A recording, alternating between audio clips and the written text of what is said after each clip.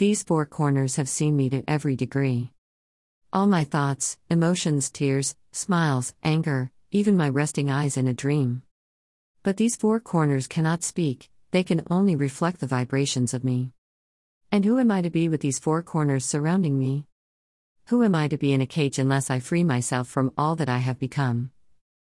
These four corners offer me a door, in which I am free to come and go as I please.